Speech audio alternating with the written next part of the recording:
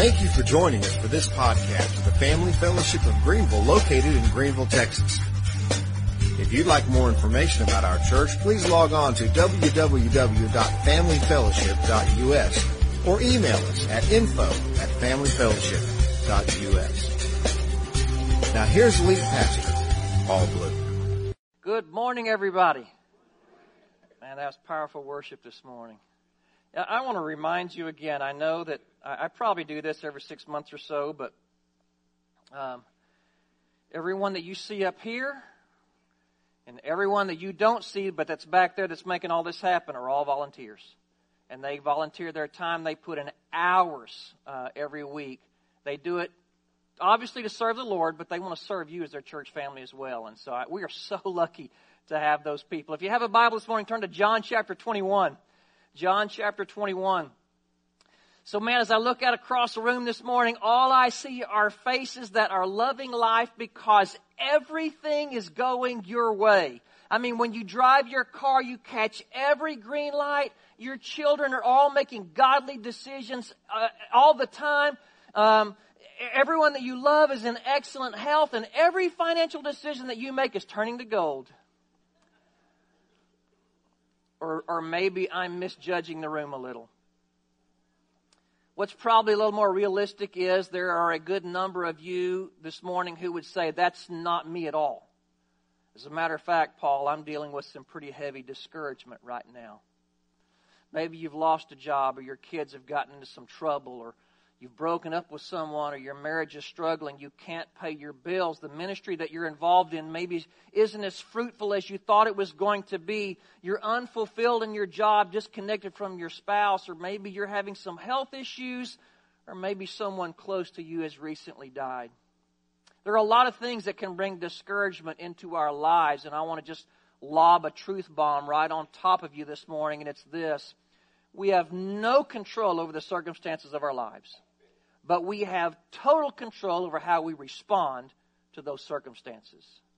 And how we respond to discouraging circumstances determines whether we live fully or live foolishly. Jesus said in John 10:10 that I've come to give life and that you can have it to the full. And that we talk about that all the time, that Jesus came first for us to find life in Him, but then to live it fully. But how we respond to discouragement determines whether we live fully or live foolishly. Here in John chapter 21, Peter, the disciple of Christ, is dealing with some difficult circumstances. He's been following Jesus because he thought that Jesus was going to be that Messiah that was going to come and free them from under Roman rule. But then, that Jesus did not lead them out from under Roman rule. As a matter of fact, the Romans crucified Him on a cross. But then Jesus rises from the dead. And He appears to the disciples on a few different occasions. And on one of these occasions, Jesus told Peter and the disciples to go up to Galilee, up into the northern part of Israel, and to wait for Him, and that He would meet them there. So that's what they do. Now think about this just for a second. I'm kind of giving you an insight into Peter before we actually read the passages. But I want you to understand, Peter is discouraged where we're going to read today. But think about this. Jesus is risen, and Peter's still discouraged. That might be a little hard, when we just think about it for a moment. That might be hard for us to process. But here's the thing. Just because you face discouragement doesn't mean that you don't believe that Jesus is risen, that God's on the throne and all that. But sometimes things happen that allow discouragement to set in. And so he's discouraged, Peter is, for the same reason that many of us get discouraged. You see, the number one reason for discouragement is unmet expectations. So even though Jesus has risen from the dead, Jesus didn't do what Peter thought He was going to do. Jesus didn't free Israel from the Romans. Instead, they crucified Him.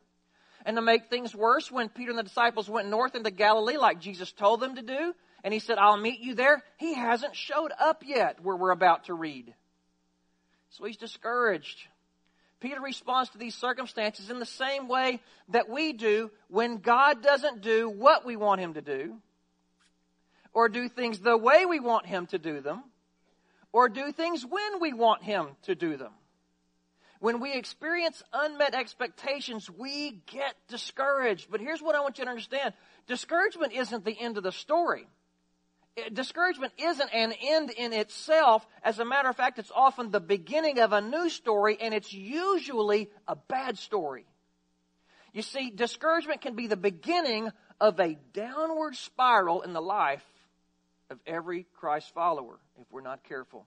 So today I want to share with you three negative aspects, three negative effects of discouragement.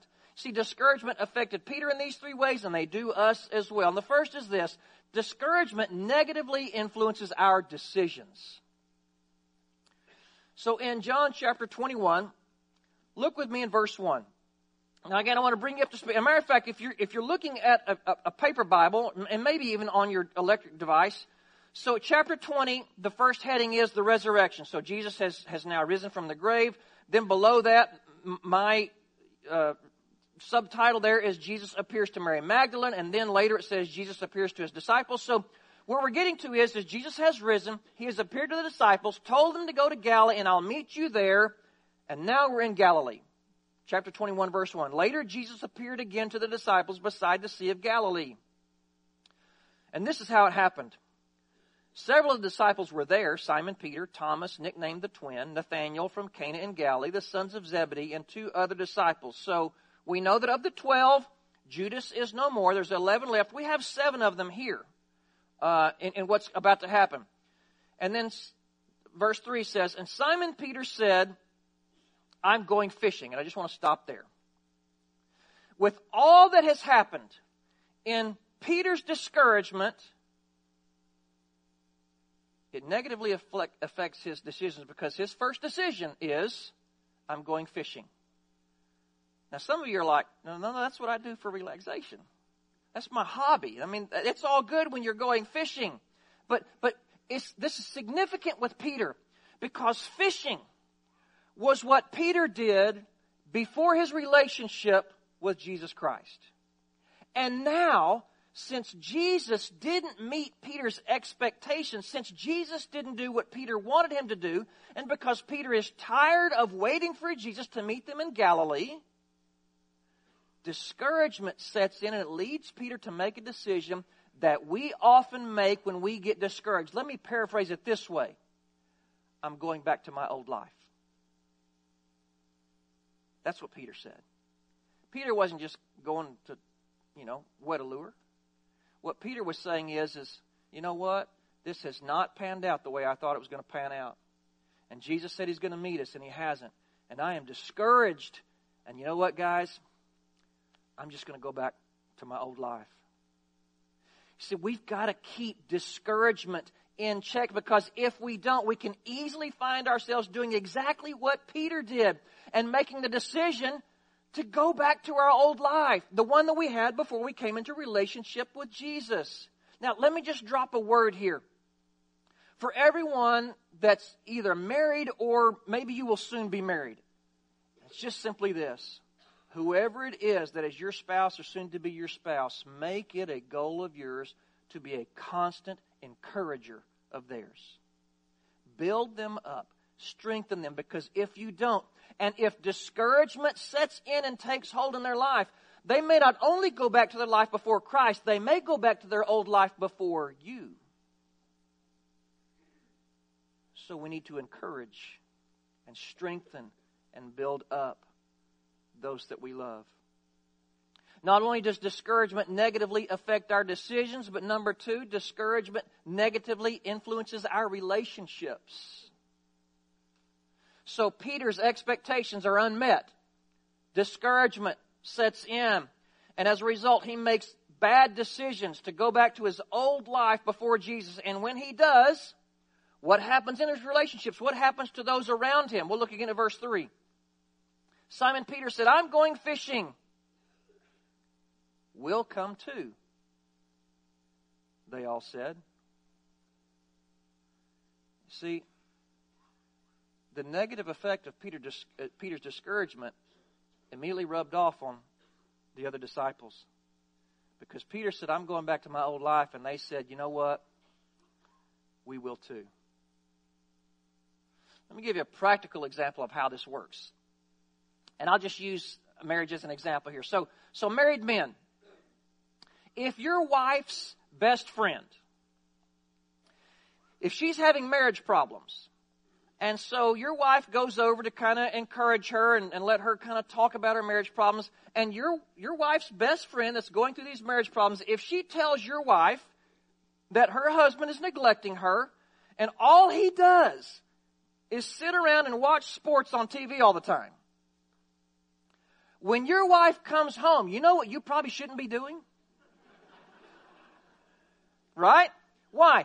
Because that discouragement rubs off on those around us.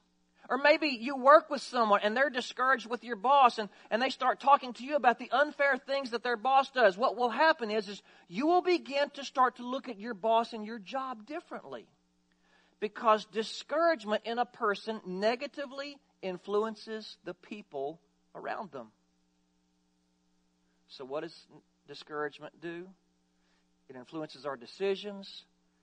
It influences our relationships. And thirdly, discouragement negatively influences our perceptions. So Peter's expectations are unmet.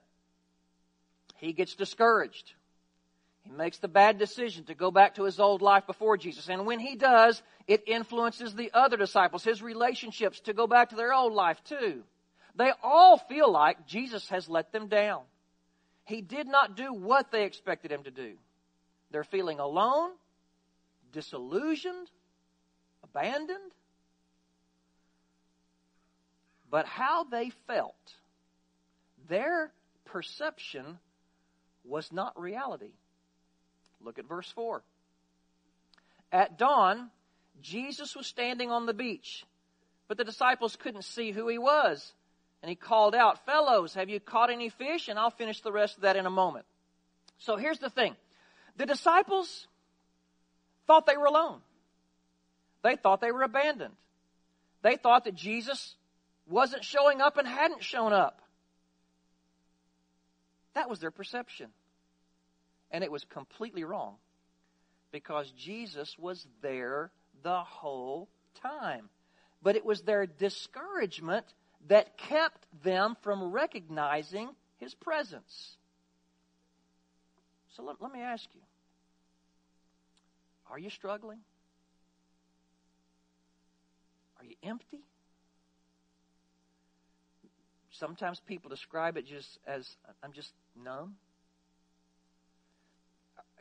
Are you finding that you have passion for no one or nothing? And you're probably wondering, where is God? And why is he allowing all this to happen to me? And the answer is this.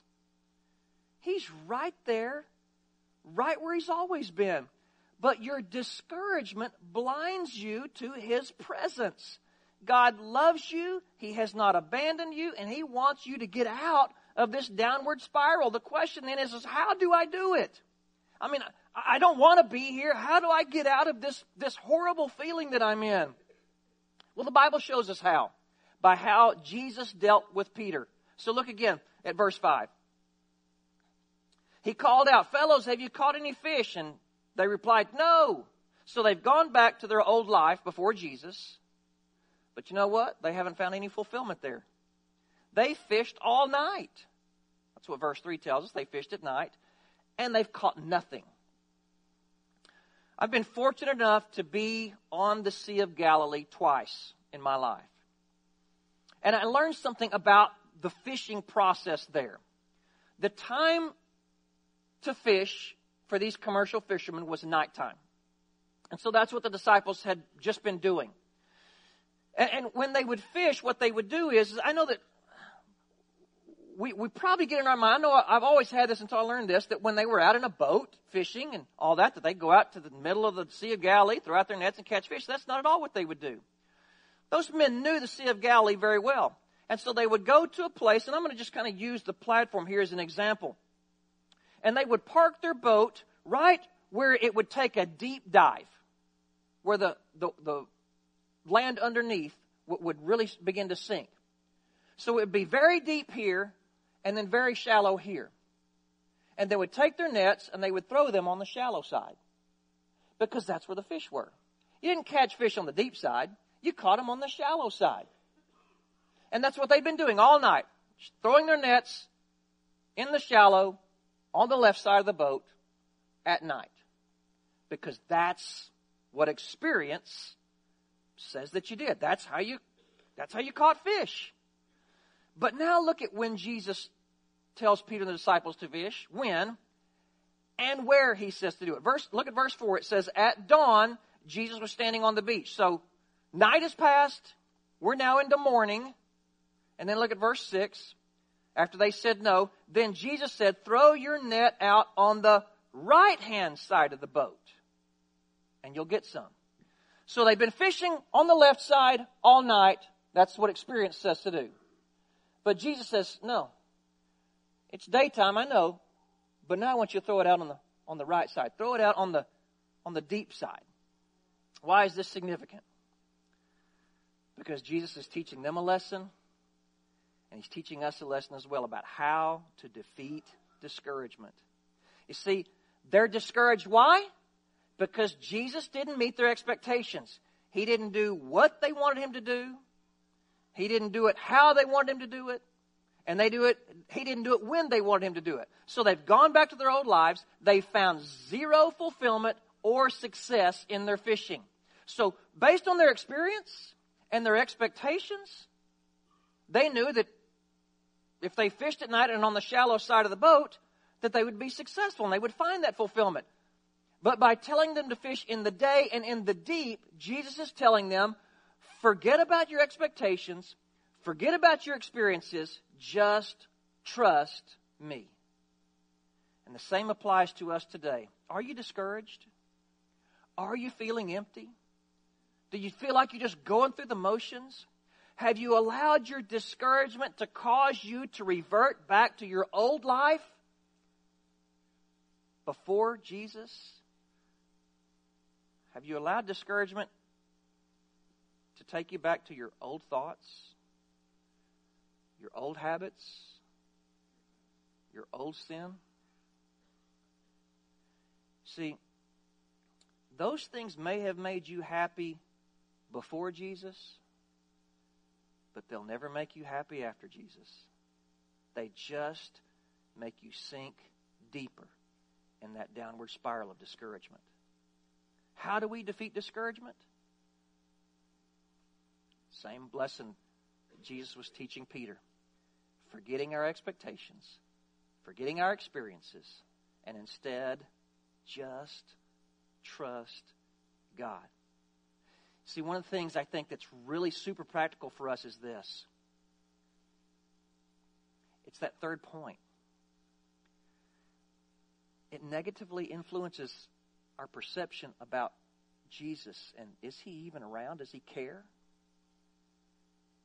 You see, when we forget about our expectations and our experiences and we just trust God, what we begin to do is we begin to just watch for Jesus in the little things. Watch for God's presence in the little things and acknowledge those things. If you're struggling in the downward spiral of discouragement, the way you get out is trust God and watch for him in the little things.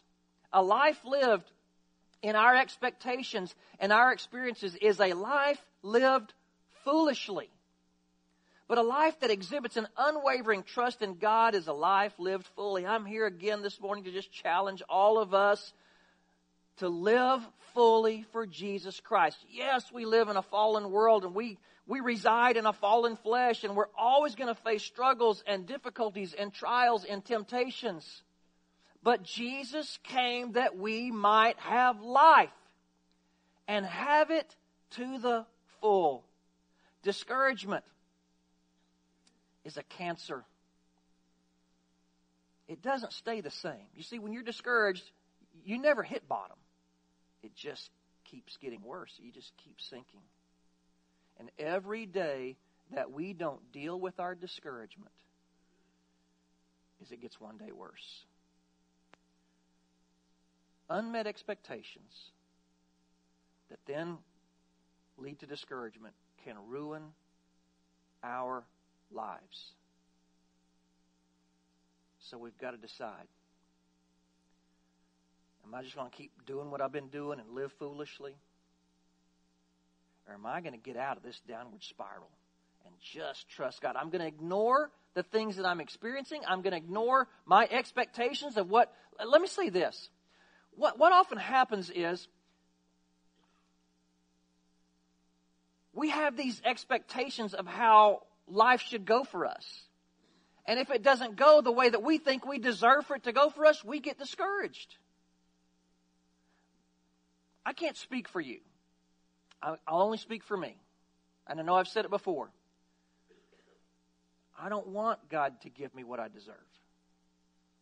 I don't want God to treat me in the way that I deserve to be treated by Him. I beg and I treasure not only God's grace, but His mercy. God's mercy means that He doesn't treat me the way I deserve to be treated. And I don't know about you, but man, I thank God. I thank God for His mercy. We need to be more realistic about how we deserve to be treated. Because the truth is, we don't deserve any good thing. But every good thing we get, the Bible says, comes from above, from the Father of lights. God loves you. He desires for you to live fully. God doesn't want you to struggle in this downward spiral. So let's forget our experiences. Let's forget our expectations of how this should work out. And let's just trust God and live fully for Him. Would you bow your heads and close your eyes with me this morning?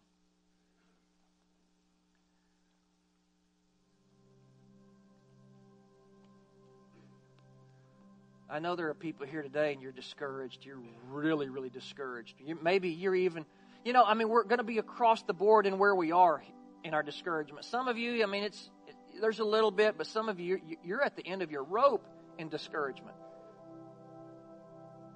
I just want you to know this morning, God loves you. He is present even if you don't see Him. Because discouragement affects our perception of His presence. But just like Peter and the disciples, Jesus was there.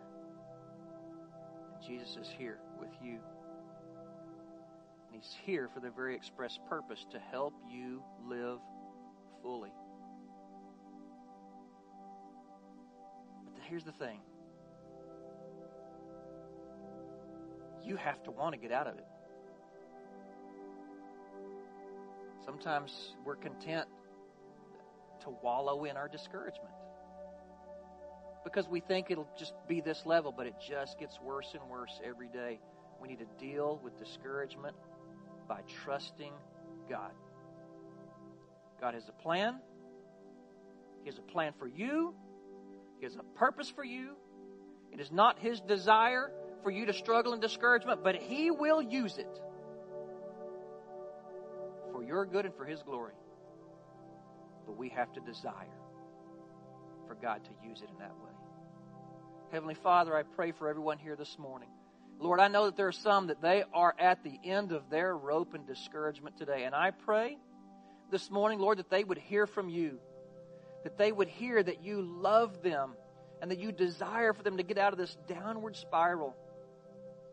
And You're simply saying to them today, trust Me.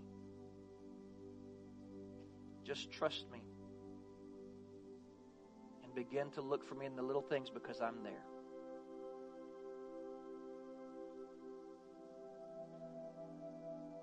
Father, help us to be more realistic about our expectations of this life and this world.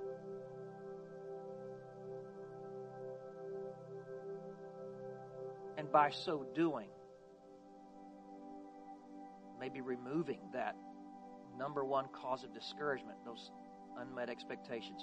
Help us to be realistic. That we are fallen people that live in a fallen world. Father, I thank you for those today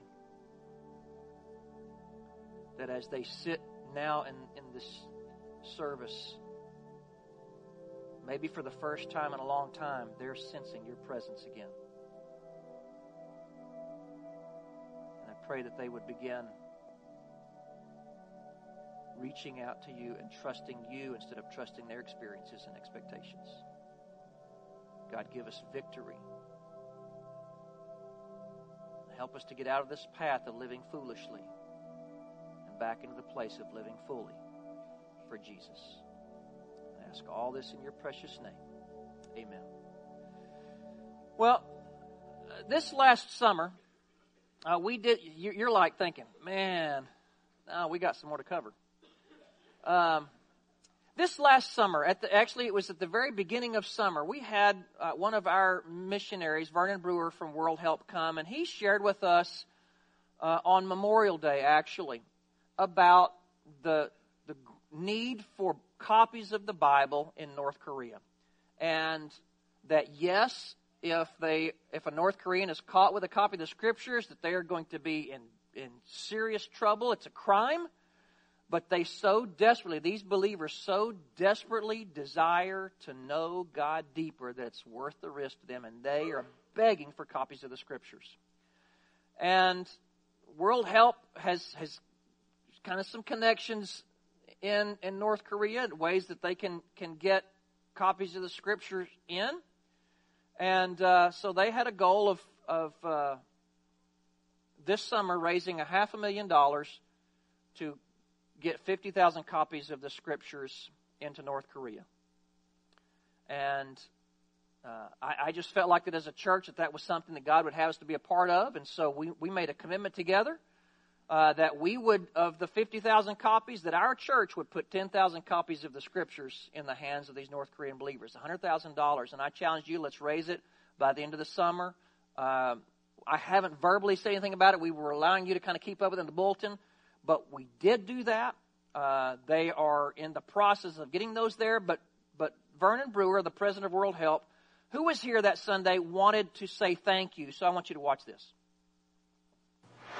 Greetings, Paul and Pastor Rick and all of our friends at Family Fellowship. I can't begin to thank you for the incredible gift you've made to provide Bibles for North Korean Christians. It's unbelievable what you've done. As you know, right now, there are at least 70,000 Christians in North Korea that are being imprisoned and tortured for their faith. And thousands of believers have never even held a Bible, let alone own one.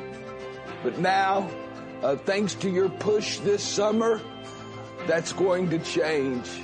And while North Korea still remains one of the most persecuted countries in all of the world, we'll be able to put that Word of God into the hands of someone that desperately needs it.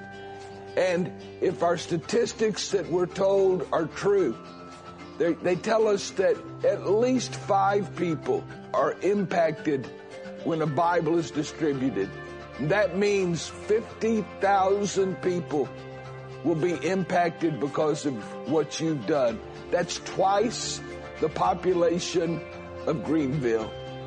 So on behalf of World Help and your brothers and sisters who will be rejoicing soon, I want to say thank you. Our goal was to print and distribute 100,000 copies of God's Word, and you have helped us reach that goal. So once again, Family Fellowship has stepped up and done something that will outlive you and last for eternity. Thank you guys for being the hands and feet of Jesus in North Korea.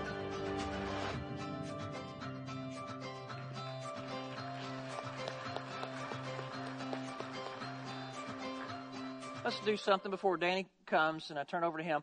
Let's just take a minute and have a word of prayer. That God will put those copies of the Scriptures in the hands of people, the right people, that they will be able to be used and impact that nation. Let's pray together. Heavenly Father, We thank you for allowing us to simply be an extension of who you are. You care for the nations. And every man, woman, boy, and girl across the world is your creation. And it is your desire for them to be drawn to you. Father, we pray that in this small way, that you will not only allow us to be a part, but that you would protect these copies of the Scripture, get them in the right hands of people who will be able to go and share the gospel with their neighbors. God, we pray that you would place a hedge of protection around them as they do. That you would use them and bless them. That your name would be great even among the persecuted people of North Korea. We'll praise you for it all in Jesus' name. Amen.